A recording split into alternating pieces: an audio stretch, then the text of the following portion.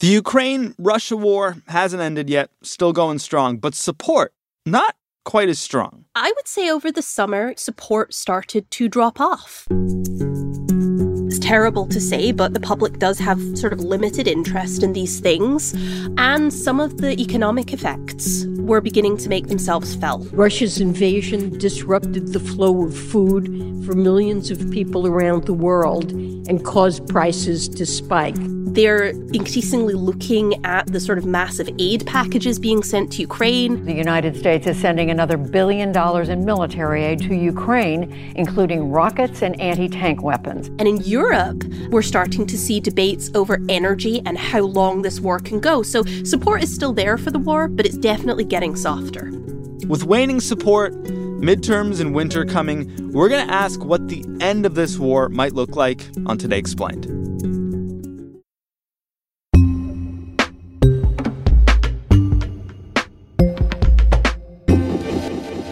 Ukraine Explained, Sean Rameswaram here with Emma Ashford. She's a senior fellow at the Stimson Center. It's a D.C. think tank. Emma focuses on American foreign policy. And she's here today to tell us how support for Ukraine is waning a bit and what the end of this war might look like. But we started with what support looked like at the beginning of this escalation 8-ish months ago.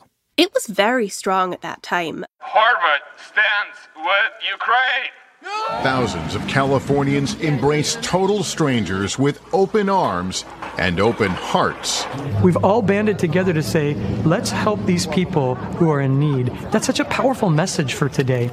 Not just in the United States, but in most countries that you would consider part of the Western Bloc, right? In Europe, in the US, in Canada, and in some Asian allies too, like Japan and South Korea. Support for Ukraine was basically through the roof. Outside of that bloc, support was always a little softer because those were the countries that were more worried about food supplies and fuel and things like that. But initially, at least in the West, we saw just a massive wave of support for the Ukrainians defending their homeland, protecting their freedom, protecting democracy, etc. I even heard things I remember in the outset of this war that like Americans were willing to pay more at the pump to support this war, to support Ukraine. Was that true, or was that just some sort of phantom rumor kind of thing? I am sure somebody probably said that. I'm skeptical that Americans would be willing to pay more at the pump for basically anything, because is usually a leading indicator of when support for things drop. Yeah. It's been surprising and somewhat heartening that support in the US has actually remained as high as it has for Ukraine, given how much economic pain we're seeing, here and in places in Europe. And that support has included billions upon billions of dollars, like $16 billion so far, I think. So the exact figure depends who you ask. Far more than $16 billion in terms of weapons supplies, but a smaller amount of money that has gone directly to support the government of Ukraine, because obviously they're in the middle of a war. They need money to actually keep their economy afloat. And so, you talk about the aid packages from Congress, and what you're talking about is some combination of financial support directly to Ukraine, support for refugees who've had to flee the conflict both inside Ukraine and elsewhere in Europe, and then these just massive weapons packages that are being sent on a regular basis out of stocks both here in the US and in most US allies. And since you brought up Congress, I feel like that's a good segue to the fact that recently a bunch of lefty Democrats in Congress sort of ended up in some self-imposed hot water for publishing a letter. 30 Democrats sent a letter to President Biden urging him to pursue direct talks with Russia to reduce harm and support Ukraine in achieving a peaceful settlement. And while the Progressive Caucus put out this letter basically saying, Biden, we love everything you're doing. Please keep doing it on Ukraine, but maybe also think about adding a diplomatic element to this strategy. That's really what the letter said. It was very mild and very non-controversial. The problem, I think, was the timing. Apparently, the letter was written in June.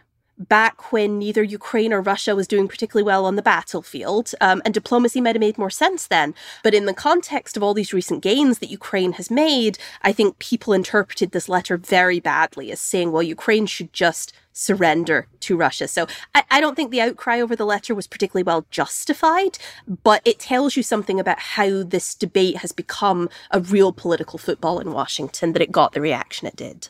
They have withdrawn this letter that they sent to President Biden. This is Representative Pramila Jayapal of Washington. She, of course, the chair of the Progressive Caucus. This comes after 24 hours of swift criticism, particularly from her fellow Democrats, and even those that had signed on to this letter. For instance, has there been further opposition to the kind of spending that Congress is doing? Yeah, well, so one of the other reasons the letter sort of kicked up a fuss is it was really the first sign on the Democratic side of the aisle that there might be lawmakers who were starting to think about how the conflict might end, the costs that it was imposing. And that's something they explicitly say in the letter is, we support Ukraine, we want to do this, but as representatives of the people, this amount of money is concerning. We have a responsibility to think about it. That was the first sign on the left, but on the right, we've seen people complaining about that for months now. And no matter how sympathetic the cause, my oath of office is to the national security of the United States of America. We cannot save Ukraine by dooming the U.S. economy. But we've also seen folks in the congressional caucus, everybody from sort of like Marjorie Taylor Greene on down, who are more Trumpy Republicans, basically arguing that we don't need to spend all this money to protect Americans. We should take that money and depending sort of on the flavor of Republican, it's either we should spend it at home, we should save it for taxpayers, or, we need to be spending more on turning towards China for some of them. I voted no on the aid package for several reasons. I mean, one of them, just the sort of technicalities of it. For one thing, it's huge. It's 3 times as much as the Europeans have done combined towards this conflict. And this isn't just something that's happening in Washington, D.C. I was watching the World Series this weekend and saw this ad from some right-wing group called Citizens for Sanity. But instead of helping us, Joe Biden has sent $66 billion to Ukraine, weapons worth billions more. And now, Joe Biden says his fighting Ukraine could lead to nuclear Armageddon, World War III. You know what I say? No mas.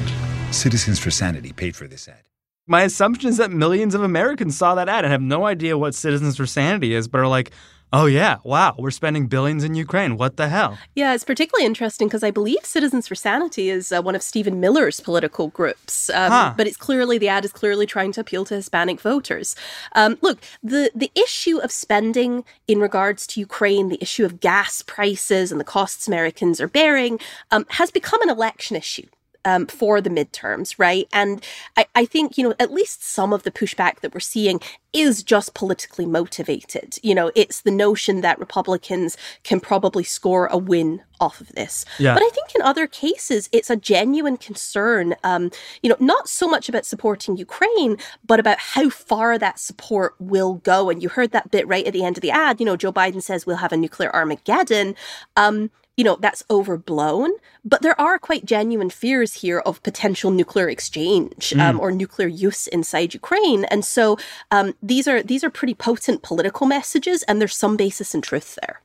I think, we're in a difficult place. The administration, I think, has done a pretty good job so far of pursuing, what you might call a realpolitik approach to this conflict, right? We're helping the Ukrainians. Our aid is clearly making a difference in the conflict. We have an interest in Russia not conquering large chunks of Europe, but we're sort of rapidly approaching the point where those costs and the risks of escalation may start to get higher than we actually want to bear. And that's a very difficult political decision because, as you say, support for Ukraine is it's an incredibly righteous cause. So it's really hard to have a debate about what are the limits of US or Western support to Ukraine? Where do our interests diverge from Kiev in terms of, what we're willing to bear? And how might we actually look for an end to this conflict? And I think those are the big questions that we've all been avoiding over the summer, and they're going to become more pressing in the coming months. So maybe worthwhile talking about how this war might end. I think that's what's been missing from this debate so far. We know that we want Ukraine to win. The question of how far this goes is a really difficult one, and nobody really wants to actually talk about it because it does imply, I think, some limits to Western support.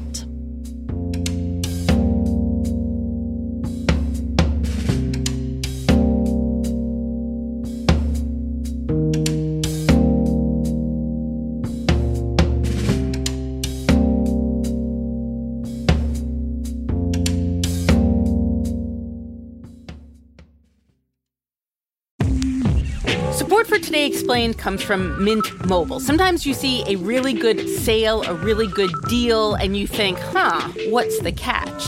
You may be used to seeing, quote-unquote, great deals from overpriced wireless providers and thinking, what's the catch? With Mint Mobile, they say, there is no catch. For a limited time, their wireless plans are just $15 a month when you purchase a 3-month plan. To get this new customer offer and your new 3-month unlimited wireless plan for just $15 a month, you can go to mintmobile.com/explained.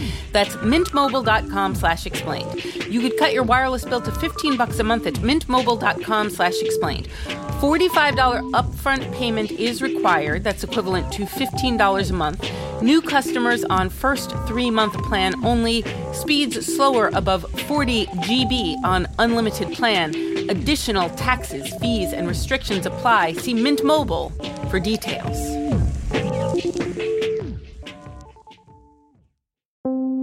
Support for Today Explained comes from FX's The Veil, starring Elizabeth Moss. If you like spy thrillers or indeed Elizabeth Moss, then you might want to check out FX's The Veil. It's an international spy thriller that follows 2 women as they play a deadly game of truth and lies on the road from Istanbul to Paris and London. Oh, I'll go. One woman has a secret, same here, and the other has a mission to reveal it before thousands of lives are lost. FX's The Veil, now streaming only on Hulu.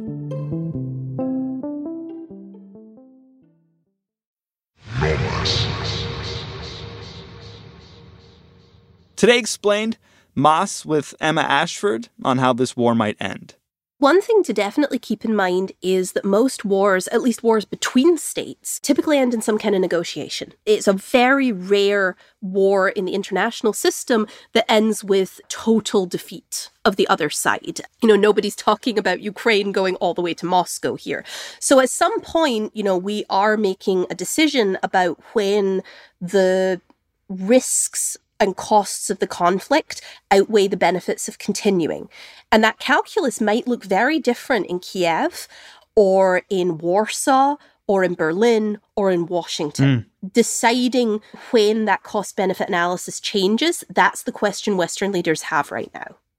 And how much of that did Elon Musk take into consideration when he tweeted out the scenarios in which he thought this war would end?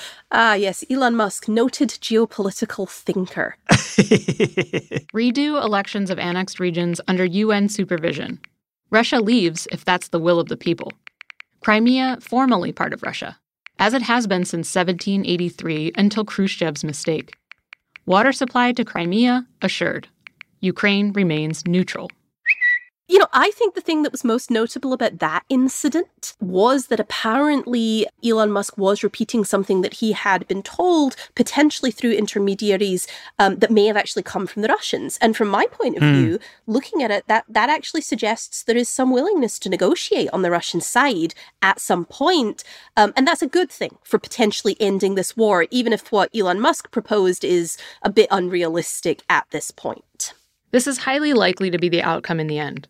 Just a question of how many die before then. Also worth noting that a possible, albeit unlikely, outcome from this conflict is nuclear war.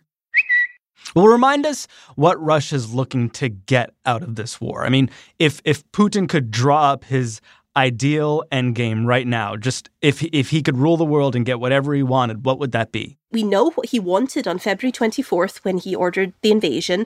And what he wanted then was to topple the government in Kiev, presumably install some kind of puppet government rather than actually annex Kiev, annex Ukraine. But he wanted Ukraine to remain a sort of satellite state of Russia, one that was, beholden to Russian foreign policy interests, one that wouldn't join NATO or the European Union. So it's obvious Putin's not getting that. I'd say at this point, Russia appears to have downgraded its goals to basically some control of territory and probably some Ukrainian neutrality, but I think at this point we're talking about some kind of armed neutrality where Ukraine mostly aligns with the West. So I think the Russians have really downgraded their war aims as the war has gone on. But what you're saying is that if Russia were able to secure this territorial buffer that you're talking about and maybe Ukrainian neutrality in the EU and NATO, they would end this war potentially? It's not possible to know until we actually get into negotiations. It's also possible, as some have suggested, that a peace deal could simply set the stage for a future war. But I do think that a properly thought through peace deal, one that actually does give Russia something out of this, as well as giving Ukraine what it has earned, what it has, fought for, could be a settlement that could actually survive here.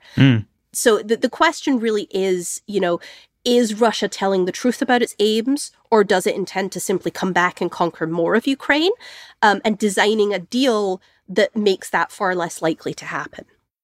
So what are the potential scenarios for negotiation here?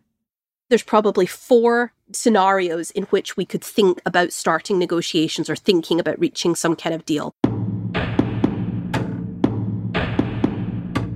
One is if the Ukrainians enjoy serious success, do manage to push the Russians back either to those 2014 lines or maybe even all the way out of sort of that part of Ukraine.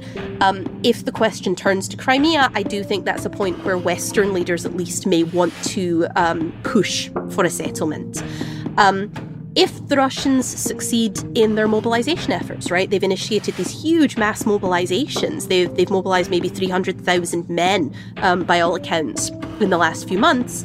If that actually succeeds in producing more military force and the Russians manage to turn this thing around and start advancing, that's another place we might want to negotiate, because we would want to limit further losses of Ukrainian territory. If the conflict boils down in a stalemate again, so like the one we had over the summer, perhaps a bit longer, if we get to the point where the costs of continuing just aren't worth it because neither side can make headway, that's another place where the battlefield reality might translate into a deal.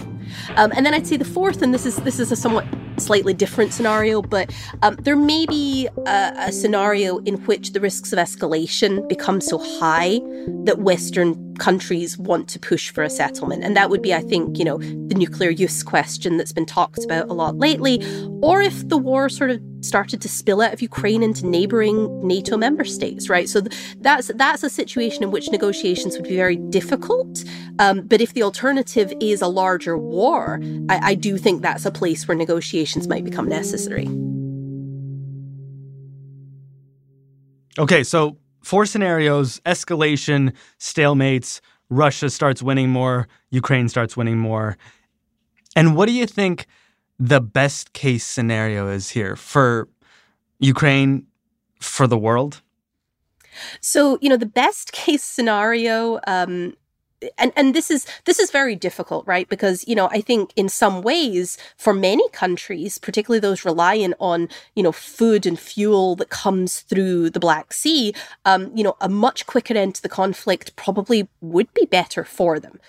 It obviously wouldn't be better for the Ukrainians necessarily, and it might not be better for Europe. So from our point of view, sitting here in the United States, the best case scenario would be one in which we continue to arm and fund the Ukrainians, they make, substantial territorial gains, and then we can leverage that into some kind of durable settlement, right? We don't want this to just go on forever.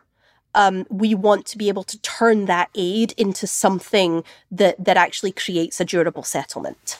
And when and if that happens, can Ukraine or anyone else trust that Putin and Russia will abide by the terms of that negotiation long term?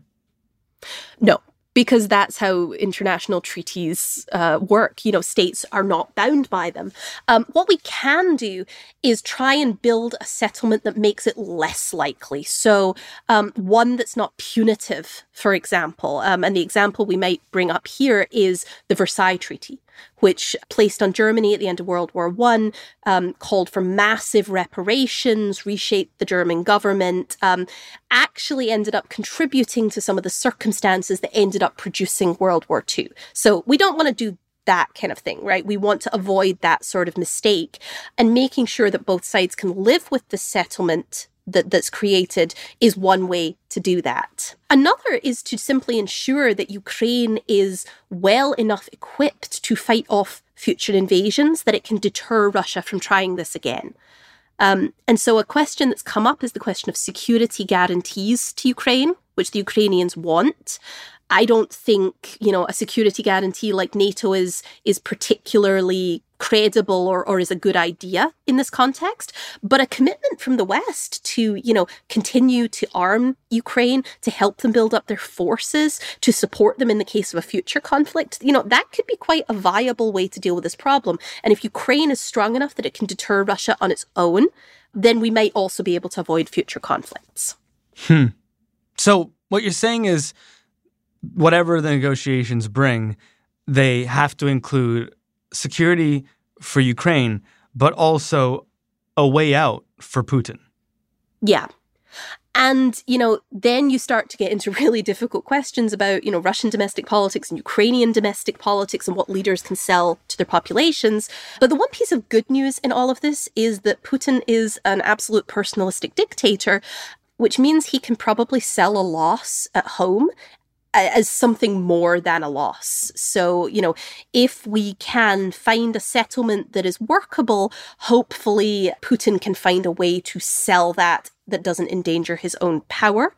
That might incentivize him to think about ending the conflict. I mean, obviously, it's not ideal from the point of view of human rights or of Putin staying in power, but from the point of view of ending the conflict, it's definitely where you want to be. And what will the world have learned from this conflict when and if that day comes? So people are going to take different lessons from it. I think we've already seen that the Biden administration has taken the lesson that we are in an era of revisionist great powers who want to conquer their neighborhoods, that this is about a fight between democracy and autocracy. And I think that's what the administration has taken from this. What I take from it is a very different lesson. I take from it the idea that, we know that the post-Cold War period is ending. We know that American power is in kind of relative decline, right? We're not the world's only superpower anymore. And the thing that worries me about the war in Ukraine is it's a case where, US foreign policy, alliance building has bumped right up against the borders of another great power. And we've basically seen a war come out of that. And I worry that we might then see that happen in other places, Taiwan being the most obvious case. But, we need to think about living in a more sort of multipolar world where there's lots of different states, rather than the sort of 1990s where America could basically dictate a lot of things around the world.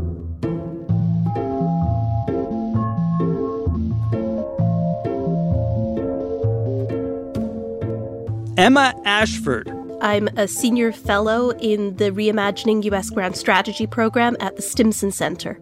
Our show today was produced by Victoria Chamberlain. I'm a producer at Today Explained. She had help from Paul Robert Mounsey. That's right. Matthew Collette. I mostly go by Matt. Miles Bryan, Siona Petros, and Laura Bullard. This is Factual. I'm Sean Rameswaram. The rest of the team here includes Avishai Artsy, Hadi Mawagdi, Halima Shah, and Amanda Llewellyn. Our supervising producer is Amina Al-Sadi. Our director of sound is Afim Shapiro. My co-host is Noel King. We use music by Breakmaster Cylinder and Noam Hassenfeld. Today Explained is distributed on the radio by WNYC. We're part of the Vox Media Podcast Network. You can get in touch with us anytime via email. We're at todayexplained@vox.com. We're also on Twitter. But,